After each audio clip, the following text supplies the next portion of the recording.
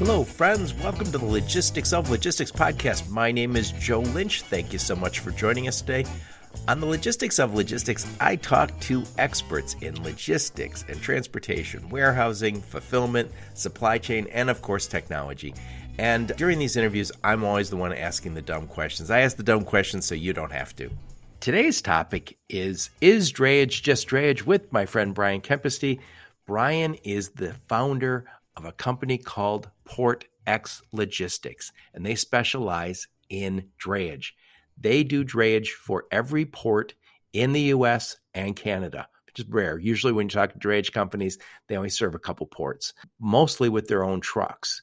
And while most drayage companies are kind of lower tech, these guys are high tech. In fact, they can track your container when it's still at sea. So they are looking at taking what has traditionally been a weak link in the supply chain, that's drayage, and make it the strongest link. So drayage is not just drayage when you work with the fellas from PortX. So take a listen. I think you'll be super impressed with what Brian and his team are doing. But before we get to the podcast, I want to tell you about my friends at Tusk Logistics.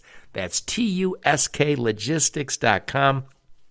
If you're a small parcel shipper, you can save 40% with Tusk. And the way you can save 40% is Tusk has a great technology, and they've connected a whole bunch of regional small parcel carriers. These are carriers that have been in business for a long time, and they're excellent service, better than the big guys in their region. But you could never use them because they were just regional. Tusk has connected these guys into a national network. You can save 40% and have better service. And in addition, you get Tusk's technology, which is top-notch, plus you get Tusk, their customer support. Overall, you can't lose. You get better service than you're going to get from the big guys, and you get better technology from the big guys, and the service, the delivery time is better than the big guys. 40% savings. Do it. TuskLogistics.com, and right at the top it says Get Started. Click on that button and get started and save 40%. So how's it going, Brian? Very good. Pleasure to be on the show today from Livingston, Montana. Well, I'm in Livingston County, Michigan, so we're practically neighbors. Yeah, basically. So, Brian, please introduce yourself and your company and where you're calling from today. Sure. My name is Brian Kempisty. I'm the founder of PortX Logistics.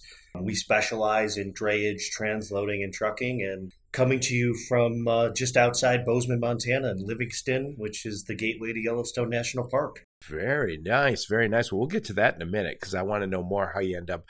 All of us want to know how we end up living in Bozeman. So, and those of you who are listening in Texas and Georgia, we can't all live there. So anyway, what does PortX do? Well, we specialize in expediting containerized cargo to and from all ports in the U.S. and Canada. We've got offices across the United States, East Coast, West Coast, Midwest, the Gulf, and then we have offices in Canada as well, in Toronto and Vancouver, to help with drayage and transload solutions north of the border. Nice. Now, so when you say you're expediting, I'm assuming you do regular container moves too, right? Yeah, we do a lot of regional drayage, whether it be from Oakland to Reno or Oakland to Sacramento, or things that come into the Denver rail ramp. So that might be half of our volume, but we're really known as the gold standard in drayage, transloading, and trucking. We often like to say drayage, transloading, and trucking 2,000 miles in 2 days.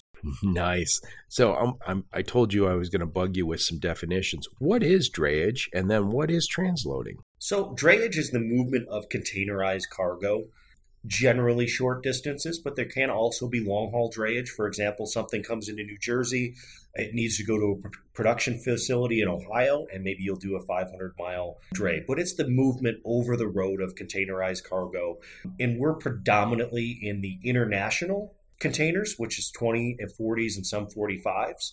And then there's also drayage of 53-foot domestic intermodal boxes that could go to and from the rail ramps. So that's that containerized freight, which, by the way, guys, we would not have the world we have without containerized freight. It is, I just said it the other day, it is the foundation of our supply chains. And you could even go one step further. It's the foundation that our lives are built on right now. Everything you're looking at in your house right now or driving in probably came in a container. Yeah. And if you need more time definite solutions, right, to your containerized cargo, as we were talking before the show, you don't need it to show up just whenever it shows up. You need a little bit of certainty as to when it's going to get there. And that is what, that relates to the transloading of the product, right? If you've got production cargo coming into LA and it happens to be going to Nashville and you know that you're going to be short on your production parts, do you want to risk that going on a rail interchange and local delivery? Or do we want to recover that cargo and ensure it's delivered that 2,000 miles in just 2 days? So what is transloading? It's taking the cargo out of, in our case, out of a international, 20 or 40 foot container. It could be palletized or it could be loose. If it's loose, we generally palletize it and then loading out the over-the-road trailer. And one of our real differentiators is we don't get it drayed and then like a day later transload it and then a day later the over-the-road truck picks it up. This stuff all happens simultaneously. Containers in door one, we pull the pallet out of the container, put it to the trailer in door two. The driver goes to final destination with complete GPS tracking. Yeah, and some of the stuff that gets into containers is not necessarily palletized, so it has to be put on pallets and wrapped sometimes, right?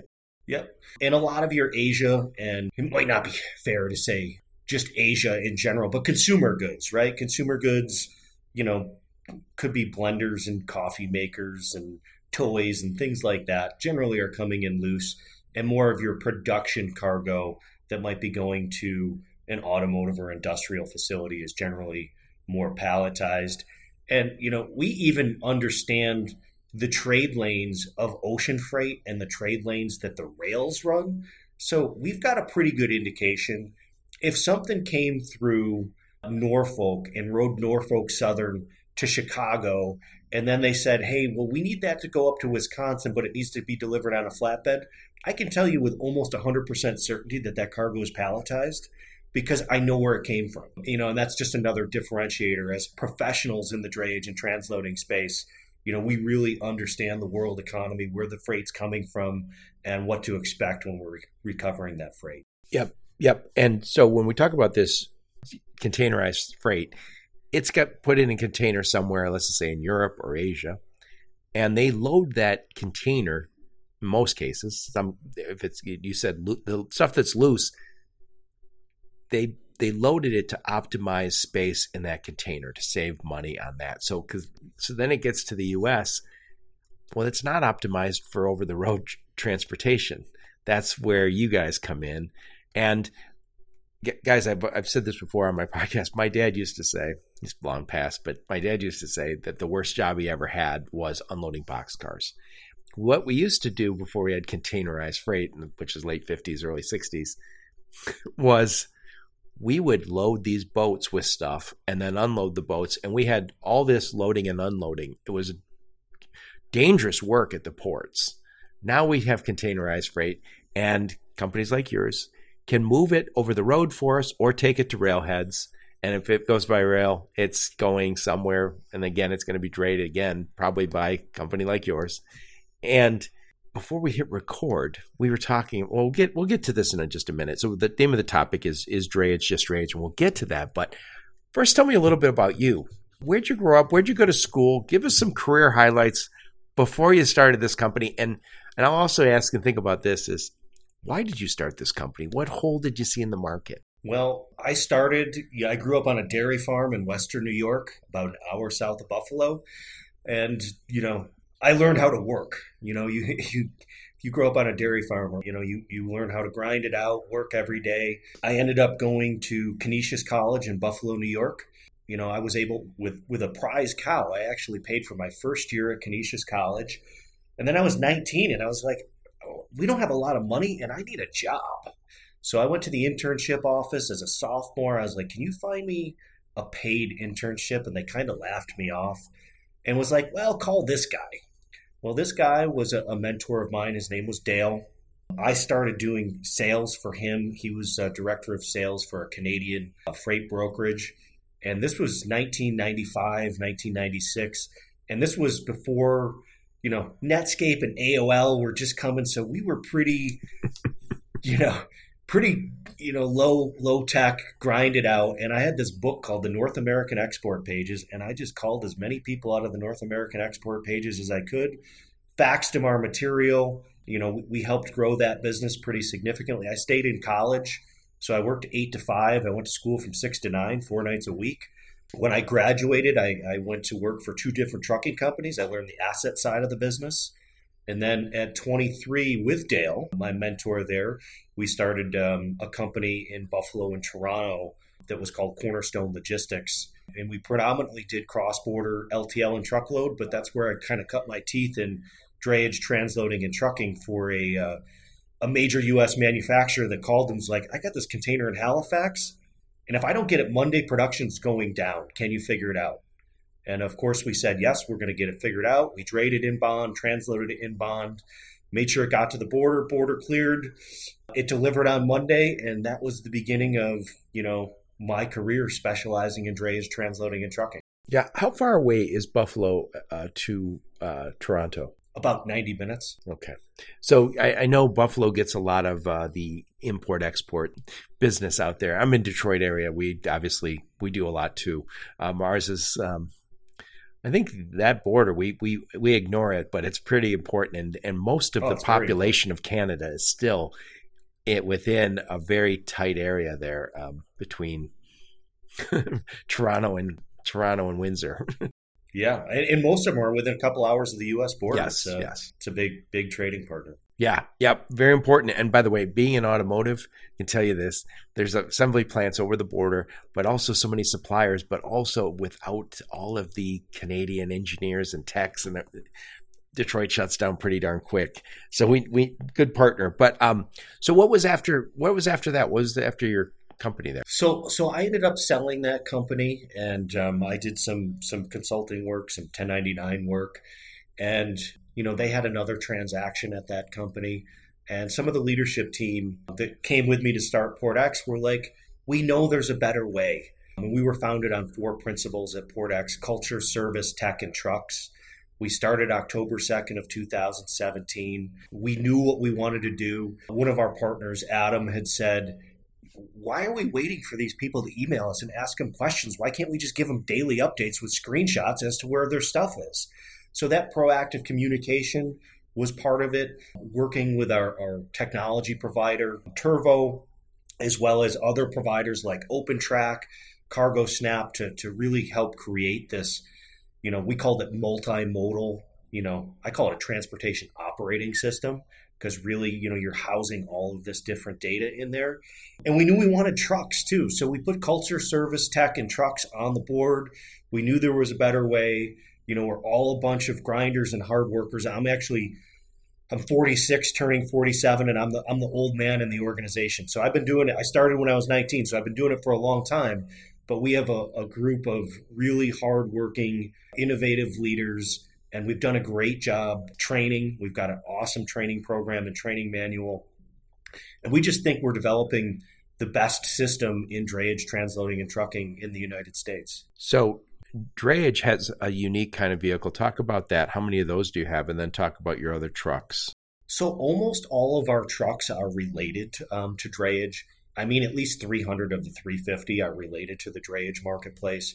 We do have some pieces of specialized equipment, like some, step decks or double drops or RGNs when you need some really big stuff. Like, for example, we're set up with the Port of Virginia. So if we need a transload done in Virginia or Houston, we can send in a double drop, and the stevedore company loads it right onto the flatbed. So, we do a little bit of that work. Owning some of our own chassis is very advantageous as well, because through the pandemic, whether it was Chicago or Memphis or certain ports, if you didn't have access to some chassis, it was, potentially quite problematic. So I'm thinking about a drayage truck. That's usually just a truck that is a chassis. It doesn't have the whole trailer on the back. So that's the chassis I'm thinking of. When you say chassis, what are you talking about? The chassis that are built for whether it be the international containerized cargo or the domestic containerized cargo, usually they're 20 or 40 foot chassis on the international, or 53 foot chassis on the domestic. And several years ago, when we were starting our chassis fleet, We tried to get a lot of 20 and 40 sliders. So, for example, if I would go return an empty 20 at the Port of Oakland and I have to pick up a 40, I don't have to go swap that chassis out. I can just extend that to a 40-foot chassis, grab another container, and go. When you say 40, you don't mean a 40-ounce beer. You mean that 40-foot I mean a 40-foot chassis, yeah. So you guys are not going to be fooled. If it came in a box over the ocean, you are not going to be fooled. You're going to have the right equipment. That's a lot of assets for a company that started in 2017. You guys have grown like a weed. Yeah, we've made some strategic partnerships, which has, really helped us out and grow that market. But I think a lot of it is predicated on the level of service that we're providing and the level of visibility. Because once people start dealing with us and they make us an integral part of the supply chain and not an afterthought, the level of service and the level of visibility is exponentially better than what they had before. And we like to say we're the easy button for it. If you want some certainty in your deliveries, you need all of those things managed. And we mentioned OpenTrack earlier. Us having the ability to track cargo all the way from India, China, Europe, and get that 10 to 20 days advance notice, we have all the resources put in place, from drivers to chassis to trucks to warehouse space to yard space. And we talked earlier about pallets, right? During the pandemic, people ran out of pallets. So if you got 100 transloads in a week and we got a 2-week lead notice as to when the containers are coming in, we can make sure we get those pallets sourced. Yeah, you guys picked a vertical, a space, and you just doubled down on it. And I say it all the time on my podcast. I say it to a lot of young people too, is don't dabble, don't be superficial, figure something out. If you're going to do retail, understand the entire retail supply chain and be a flat out expert in it, not just a guy who gets a truck. Because let's face it, tech does more and more for us every day when it comes to getting trucks. You don't want to find yourself on the outside looking in. Well, and like you said, I go to so many companies' websites and they do white glove delivery and they do pick and pack and they do over dimensional and they do dry van and they do air freight and ocean freight. It's like, there's no way. Maybe there's a huge, the biggest dogs can do it, but no one else can. It's really hard to say that you can do all that stuff. By the way, before I was doing the podcast, I was doing a lot of sales training, digital marketing, that kind of stuff. I also advise shippers on selecting 3PLs. And a lot of companies I would talk to would say, if it needs to be moved, we can move it. Doesn't matter. We do everything. And what they usually meant by that is, I have a friend at another company that works with me. And that was always the sales guy motto, is we are everything to everyone. And the reality is, when you say you're everything to everyone, you're probably no one to everyone. You need to pick that niche. And by the way, the niche you picked isn't exactly tiny.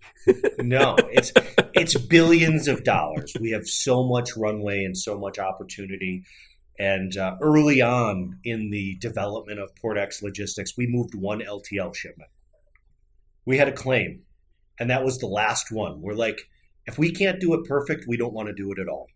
So, that's kind of our motto. Let's stick to our niche. Let's stick to what we know that we can do nearly perfectly. Obviously, it's transportation, so there's things that go wrong. But as long as I'm telling you, Joe, this is going to go wrong because of X, Y, and Z, there's no empty slots for your return, the marketplace is out of pallets, whatever it is, we're trying to at least be proactive on that communication. Yep. So you started this in 2017. Why did you pick this niche? What hole did you see in the market? Technology was one glaring issue, that there was no real visibility tool for containerized cargo. And then for us to do those other integrations that we talked about, to track the ocean freight on our customers' behalf, to track the rail on our customers' behalf, to integrate with CargoSnap to automatically get pictures. Nobody had it built out.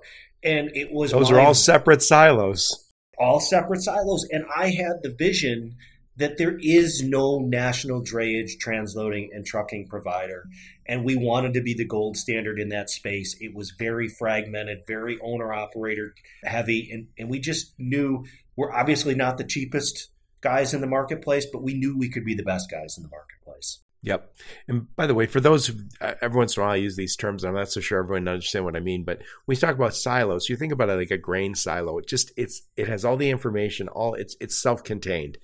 And the problem is silos don't communicate. When we say silos, we're kind of describing either functional areas or separate companies that just don't connect. They don't communicate. And by the way, I happen to know the guys at Turvo very well. Their whole goal in life was, we are going to create something that connects all these disconnected silos in a way that's easy and fast. Yeah. Here's a great example, Joe. This happened a couple weeks ago. Container comes into the port of Houston. Why that was the ocean routing, I don't know. But we did the dray. We got it out Friday night. We transloaded it Saturday morning.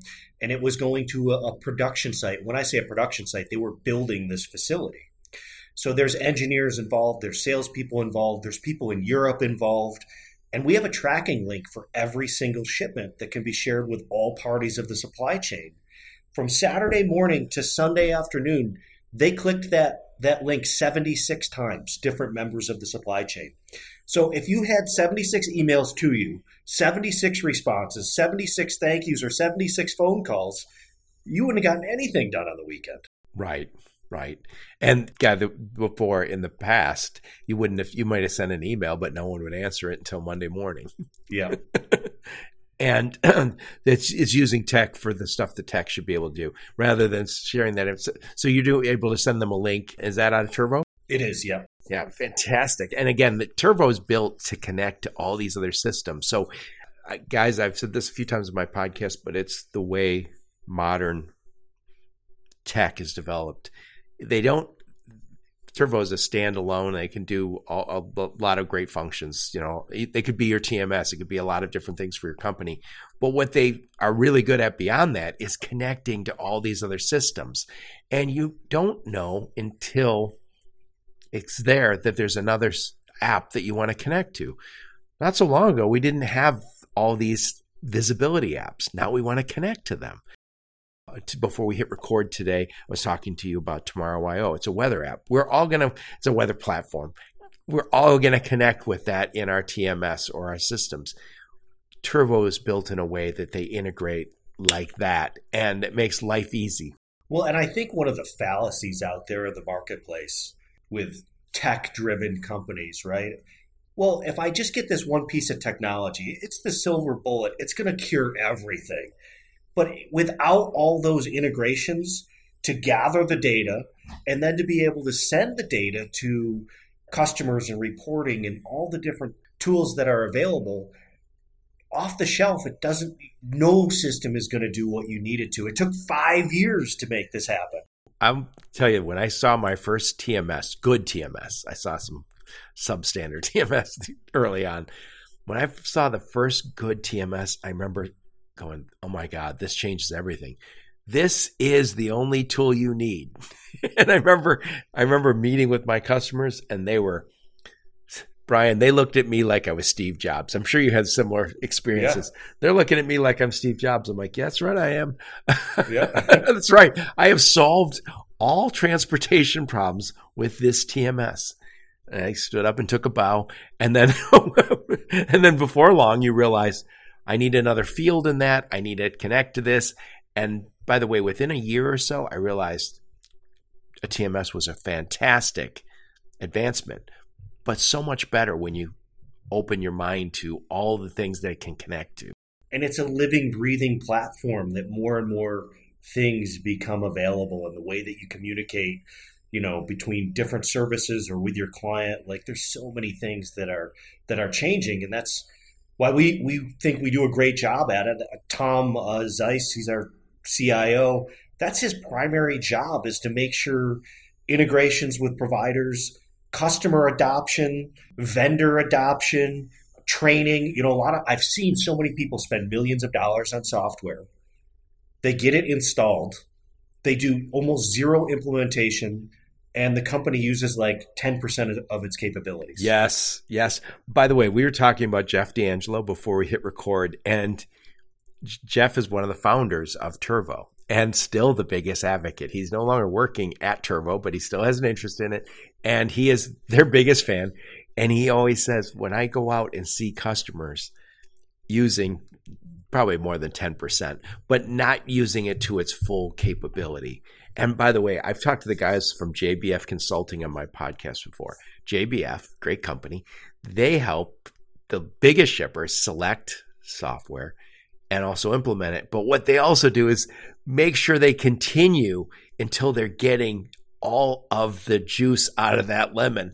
Exactly. And so often we implement, you go, that was brutal. We got everyone trained, everybody onboarded. Hallelujah. Let's get back to our regular job. And you're using 60 or 70% of its capability. Well, get this too. This is one other thing that we developed over the last year and a half. So if you've got 15, 20 containers coming on a boat from Europe and you send us a pre-alert, a spreadsheet, a master bill of lading, we can ingest that data, make the delivery orders on the customer's behalf. The customer does zero data entry, and we get the orders 15 days prior to port arrival. So you can do your job. And by the way, especially during the pandemic, but probably always, we don't get enough notice about when is that stuff going to be ready to pick up. So we can't talk to our dray guy. And I don't think that happens when you start working with PortX. They're going to get you on the right track. So before I forget, we came up with this very clever title. That's just how we are. So we called this title, Is Drayage Just Drayage? What do you mean by that? You're not just picking Bob, the owner-operator, after your cargo has been cleared to say, hey, Bob, go get this. That's the way it was done in the 90s, right? So, we think that there's just so much more to it now, being an integral part of the supply chain, whether that's with the BCO or an NVOCC, and we like to say managing the shipments. So we're tracking it across the water, we're notifying of any holds, we're paying TMF or Peer Pass on your behalf immediately through the system, tracking it through transload or on the rail, and then GPS tracking to final delivery. And one of the things that we do that I don't think anybody else is bold enough to do, if you give us an order, whether that's a spreadsheet, whether that's a master bill, whether that's a delivery order, and we have it 5 days prior to vessel arrival, we provide a no demurrage guarantee. So people that got whacked with demurrage in 20, 21, and 22, that's a big benefit because people have paid tens of millions of dollars in ancillary fees. Please explain what demurrage and detention are and why it was such a big deal during the pandemic. So I'm going to give you my definition. So demurrage is when something is unloaded and available at the port. Generally, you get 5 free days at the port to have that container recovered in off-port property. 5 days is kind of the average. We like to get it as quickly as possible. But as it goes past that 5th day, it could be $150 a day. And then your per day or per day charge continues to escalate. So maybe it's $150 for the first 2 days, and then it becomes $200 and then $250. So that's the demurrage charge. When I think of detention, I think of rail detention. When something comes into a rail ramp, in order to pick it up, you need to get the last free day from the steamship line. And then you can get a pickup number and get in there and get that picked up. Usually at a rail ramp, you're only getting 1 to 2 days free. A lot of them have gone back to 1 free day. And, how the new legislation coming out with people not being able to charge when terminals or ramps are closed is going to be interesting. But think about this. If something gets to Denver tonight at 11:30 p.m., Friday night, we'll say at 11:30 p.m. Right. The ramp's not open Saturday or Sunday, and you pick it up Monday, you still are paying a detention charge even though the ramp wasn't available for you. So that's what I think of as detention. And then the per diem charges, in general, you're going to get, say, 10 free days with that container out of the port. So if you take it to a big fulfillment center. And that's charged by the steamship company, right? Correct, because they want their container back as quickly as possible. So generally, after 10 days, if you don't have that container unloaded and returned back to the port, you, meaning the BCO, is going to end up paying that per diem charge. So that's another thing that these technology integrations help us with. We can do yard checks on our customers' behalf. We can send reports of, hey, Mr. Blender Company, you've got 100 containers of them in there. 90 of them are going to be going into per diem on Monday. You better get them unloaded. So we can just help help them manage those shipments to get it done. So what do you mean by BCO? What does that mean? Beneficial cargo owner. So that could be automotive, if Amazon buys product direct, Kohl's, any retailers. So beneficial cargo owner, and then our other customers, which we do a lot with, is we work with NVOCCs or freight forwarders, non-vessel operating common carriers. And, we like to really partner with them. Obviously, we'll do last minute shipments. They need things expedited. They need things transloaded. But we like to partner with them on accounts, like I said earlier, to be an integral part of that supply chain, managing that freight, not the afterthought guy. Yeah, and so getting back to it, when I asked the question, is drayage just drayage? Traditionally, it has been. You had these drayage guys who were just a little piece of the supply chain. And the problem with that is we always had these handoffs. And that's not really my 3PL. That's just my drayage guy. He's separate from my 3PL. Or however we treated it. And by the way, this happens all the time in our business, is anytime you kind of ignore an area, it's not as effective or as efficient as you want it to be. And so what you're saying is, we will do the drayage. We will also take it to a warehouse. We will also palletize it if necessary. We will put it on a train. We will put it on a truck. We will deliver it. And in addition, so that's the downstream, we'll look upstream and tell you where is it at and when is it going to clear customs? When can it be picked up and moved? And guys, we learned during the pandemic that we had a real problem moving stuff through the ports. And by the way, the detention and demurrage, we are going to have some changes on the rules from the government, which I think we all agree probably necessary. We like those guardrails. This helps our trade. But we also have to realize that if you're a port, you're not a storage facility. You can't hold people's stuff. You don't want to hold people's stuff. You're like an Amazon fulfillment center. It's not for storage. It's for distribution. Yeah. And instead of just drayage, this was a meeting I had in Nashville a couple of weeks ago. One of my colleagues was like, you aren't the gold standard for drayage, transloading, and trucking. You actually help manage the shipments. So I've kind of picked that up and say we manage the domestic portion of your containerized cargo to ensure that it's delivered in a timely manner. Yeah, and I can say this. I spent much of my career in automotive, and I worked with 3PLs. And then I was at a 3PL. And what I realized is when I was in the shipper shoes, I just didn't want to have to learn their business. I didn't. It was their job. I don't want to have to figure this out. I want a complete solution. Don't make me become an expert in a whole bunch of stuff I don't understand. Yeah, and guys, getting back to the whole idea of silos, if you're in trucking, over-the-road trucking is the big dog, obviously. But we do have rail. We do have the ports. We do have drayage. We do have specialized equipment that's necessary. You can call people at virtually any brokerage and they'll say, oh yeah, we can do that for you. That's their job, is to say, we can do that for you, and we will add a carrier to our network and figure it out, and we will learn on your dime over the next few days. And I've always said to shippers that I advise, don't train them. It's their job to pick an expert. Don't pick somebody who's learning on your money. Yeah, well, and the title is Drayage, just drayage, right? You talk about that production cargo going to a tier 1 automotive provider in Wisconsin, and it's coming into LA Long Beach. Do you want a 2-day service or a 4-day service or a 5-day service? Because the prices are generally not apples to oranges, right? You really need to understand what you're getting as a consumer, whether it's a beneficial cargo owner or a freight forwarder. What are you getting for what you're paying for? Yeah, that's crazy. So I want to ask you some questions. So we obviously don't have the same port congestion that we had during the pandemic. Thank God. But we also had a change, and I guess it's been gradual. We're moving stuff more stuff is showing up on the East Coast. So we have warehouses, we have ports, we have trucking companies, drayage companies, all on the West Coast that are traditionally picking that stuff up. But more and more of our stuff is showing up on the East Coast. How does this impact our industry?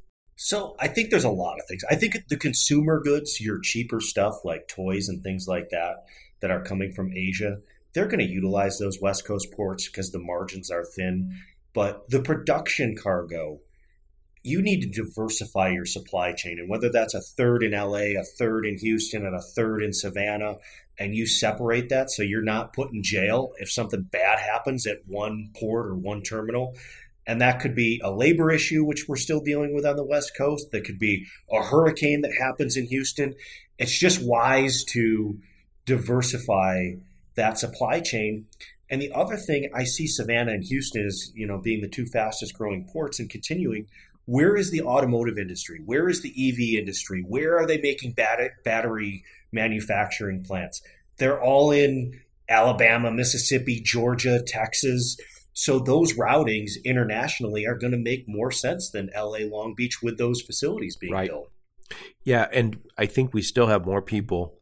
We used to be 80% of the population lived east of the Mississippi. I don't think that's quite that high anymore. People are moving west like yourself, and they're moving south. But being an automotive guy, I can say, yeah, we still have a ton of stuff here in Michigan. And we do get a lot of stuff but it has to go by rail. But I can see more and more of it coming from the East Coast. And by the way, as we do more business, not in China, stuff is moving to India, it's moving to other countries. We're now starting, rather than just using the Panama Canal, they're using the Suez Canal more and more, right? As long as Evergreen doesn't get stuck in it. Yes, exactly. Yeah, and that what Brian's referencing is we had a ship get stuck in the Suez Canal last year or the year before. Just one more of those. That was adding insult to injury during that time. Yeah. But I'll mention this also, and you get your 2 cents on it. We have 2 longshoremen's unions. So the West Coast has one longshoremen's union, and then the East Coast has one. And from what I just talked to Peter Tershwell, he was saying, hey, the East Coast seems to have less labor issues. And right now, there's still kind of ongoing negotiations, I believe, on the West Coast, and it's potentially slowed down. So anybody who's a little worried says, I'll just move my stuff over to Savannah. And Houston, Savannah, Virginia, all those, New Jersey, New York, those are all part of the East Coast Union. It's different longshoremen's union. Usually when you hear a union, it's one across the whole country. Not so in this case. And the percentage of labor that is in the union is much different in the Gulf and the East Coast ports versus the West Coast ports. For example, Savannah, I think your crane operators need to be union, but your rubber tire gantry operators internally don't need to be. So there's just, what is the percentage of labor? And I think the higher percentage of labor, the more obviously, the union can control the narrative there. Yeah. And guys, I'm not lying about this. The average longshoreman makes well over $300,000 a year. If you're ever thinking, you're telling your kid, go to school and become an entrepreneur like Brian, or go become a doctor so you can make $300,000, or become a longshoreman. I mean, I don't know if this is right or wrong, but I tell people, they're like, well, what should I go to school for? Well, if you don't want to be a doctor or a lawyer, how about just don't go and just let's learn on the fly, because you're going to learn way more coming to Port X in 4 years than you're going to learn paying for school. Yeah, hallelujah. So getting back to you guys have grown like a weed. We talked about technology. We got all that you bought. I say this usually. When somebody owns trucks, they don't usually talk a ton about technology. You talk a lot about technology, but you also have these own trucks. Where's your team located? Is your team remote, or do you guys have offices across the country? No, we have offices across the country. So Toronto and Vancouver in Canada, Oakland, LA, Denver, looking at opening in Houston very soon, Kansas City, Memphis, Chicago, Savannah, and then in New York is our brokerage headquarters. And so do you have a lot of trucks, where are your trucks located? Are those terminals or are those offices? Or are they a little of both? A little of both, and really probably. So we do the regional drayage, obviously, and that's our own trucks for the most part. But a normal scenario is if something is coming into Savannah, a PortX truck is bringing it back to a PortX warehouse with a PortX yard, and then we're transloading that to an over-the-road partner who is completely vetted through multiple sources, and the drivers are all GPS tracked. That's rules of engagement for PortX. So when you come to pick up, you have your pickup number, you swipe right, that starts the shipment, your geofence to delivery. When you get there, you take a picture of the POD, and it's done. So, another thing, handling multiple modes, billing is very difficult for a lot of customers. We say you get a POD within 24 hours and an invoice within 48 hours. That's the longest that we want it to take because some people are waiting multiple weeks just to gather up their paperwork. Yeah. By the way, I heard this a few months ago. A very big shipper that you would all recognize and a very big retailer that you would all recognize the name. There's a problem they had. And the retailer doesn't want to pay for that shipment because the CPG can't provide POD.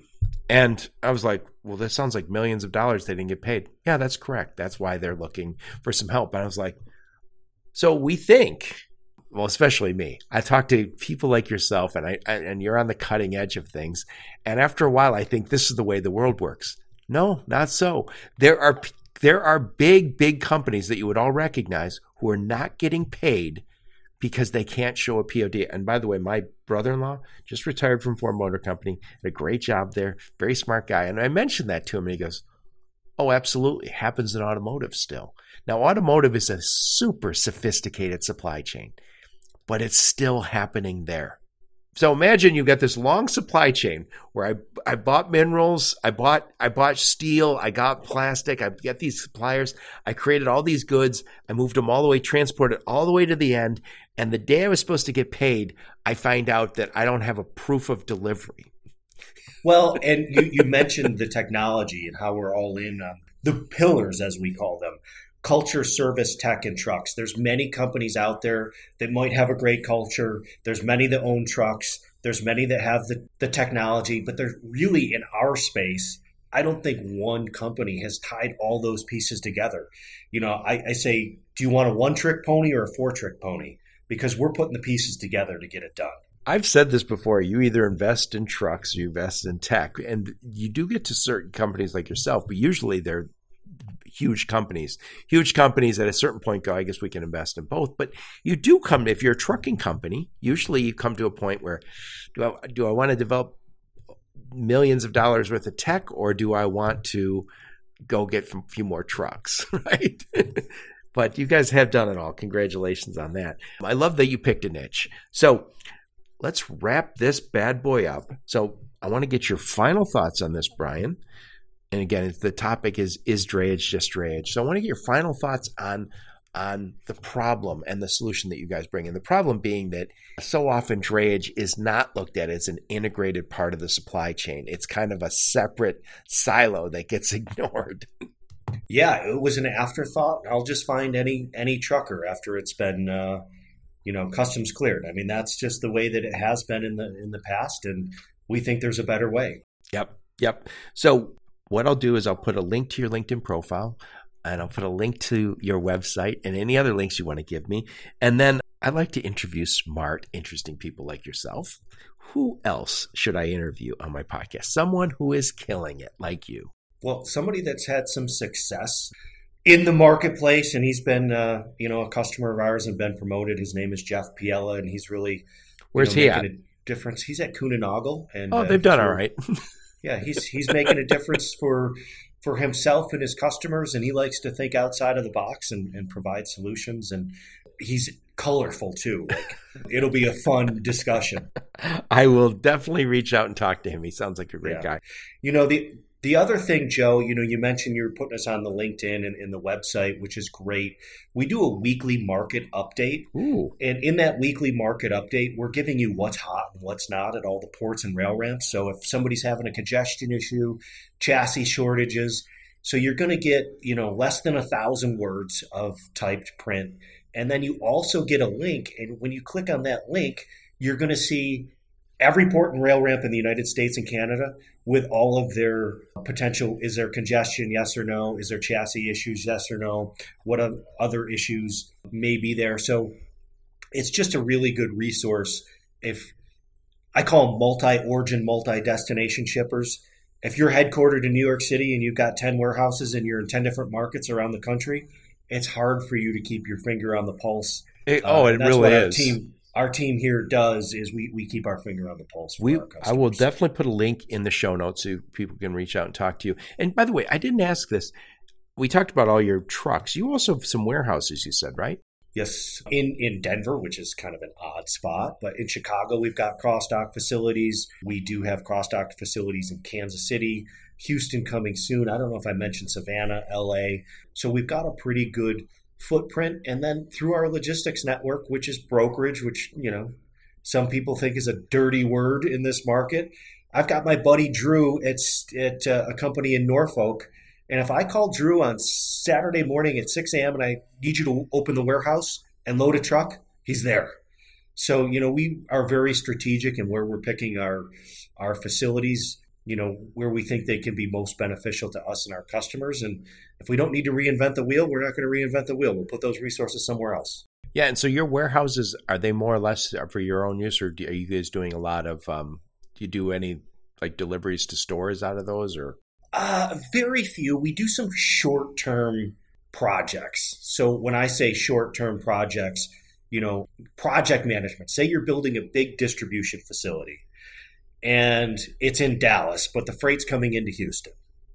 We'll pick up that freight in Houston, hold 10 to 100 containers on the dock, and then deliver that on demand when the engineers and construction people say, I need part A3 through A6 for the next step. Because you can't take all those containers to the job site in Dallas, or else you'd be broke on demurrage fees. You'd have no place to store them. It would be an utter mess. So we help manage those projects like that as well. That's kind of that high-level project freight that is so often in construction. And has to be sometimes staged properly and kitted to some extent, sequenced deliveries. You can't just show up in New York City and say, hey, we're just going to drop all this stuff off and you put it in a building. Nope, it gets there in the order that they want it. So I love it. I love what you guys are doing. And I love that you just picked a lane and really dominated it. But also, I just love the idea of taking something that was neglected, which is drayage, and putting it back into our supply chain where it belongs. And if anybody doubts the importance of drayage, just remember back to COVID. We could not get those damn containers out, and God bless all the people who worked their asses off trying to get them out of the ports. We had containers stacked everywhere, and this is the foundation of our supply chains. It's the foundation of our lives are in these containers. Well, and we talk about the after fact. One of the things I was pounding the table on during COVID, do not use charter vessels. You're going to put yourself in jail. And so many people use charter vessels. Oh, explain that. I don't even understand that. So they would book a vessel for like 1,000 containers from overseas. And they're like, well, I got space on the vessel. We're good. Well, they didn't have a plan for how they were going to get them drayed. They didn't have a plan for how they were going to get them transloaded because there was no inland point intermodal service, meaning these smaller steamship lines were not allowing the containers to go to the inland of the U.S. You have to have a deal with the port too, right? You have to have a deal with the port. That's why there was 100 vessels floating in Long Beach. They were bringing them over from China, and they didn't even know what terminal they were contracted with. Yeah, so it seems like, once I get it to about a mile from LA, the work's done, right? Yeah, then just get it on the boat. We'll be good. Yeah, it doesn't work that way, guys. So what conferences will we see you guys at? So I don't know if we have any coming up in the summer months. We're on site with TPM, obviously being in containerized cargo. That was just in February, right? It's a big conference for us. We are part of the Council of Supply Chain Management, so you'll see us at some of those round tables. I'll see you at Manifest next year, right? You will definitely see us at Manifest. Lauren is working on getting us there. We haven't done it before, but we've heard such great feedback from other attendees, and it coincides with the Super Bowl this year. So that's right. 2 birds, 1 stone. That's right. I think the Super Bowl is obviously on Sunday, and I think they're Monday, Tuesday, Wednesday. Or Tuesday, Wednesday, Thursday, one or the other. So, yeah, it'll be an exciting time in Vegas. And by the way, I was at Manifest this year. It was great. And guys, there's a big difference. We all go to conferences, but Manifest is owned by a conference company. They know what they're doing. They do a lot of conferences, so they kill it. So I will see you there. And again, I'll put all those links in the show notes so people can reach out and talk to you guys. And congrats. Oh, one last thing I didn't ask you. Yeah. How do you end up in Bozeman, Montana? Well, before I started PortX, I wanted to move to Montana. I had a small fishing cabin here. My wife was like, no way are we living in this town of 800 people in Ennis. So I flew out here to go fishing and skiing in April. And she's a jewelry designer, and she's always wanted her own boutique. So I found on Craigslist a store on Main Street in Bozeman. I gave them a month's deposit, and I told my wife, Dawn Josephine, I told her, you've got a month to decide. Do you want to go swing for the fences and live your dream? And after a month, she's like, yeah, let's go do it. So we drove 2 vehicles to Bozeman, sold our house, sold all of our furniture, lived in a vacation rental until we bought a house, and that's how we ended up here. Yeah, congratulations. Well, I know a lot of people talk about living out there, and what beautiful area of the country. Yeah, especially during the pandemic, everyone's like, oh my God, why don't I live in Montana? I live on the outskirts of the Detroit metro area, and we really didn't. I was different out here. Like, we didn't have the concerns that you do in the tight urban areas. Like, I don't bump into as many people out here. But anyway, Brian, it was really great talking to you. Really great to meet you. Congrats on your success. All right. Thanks so much, Joe.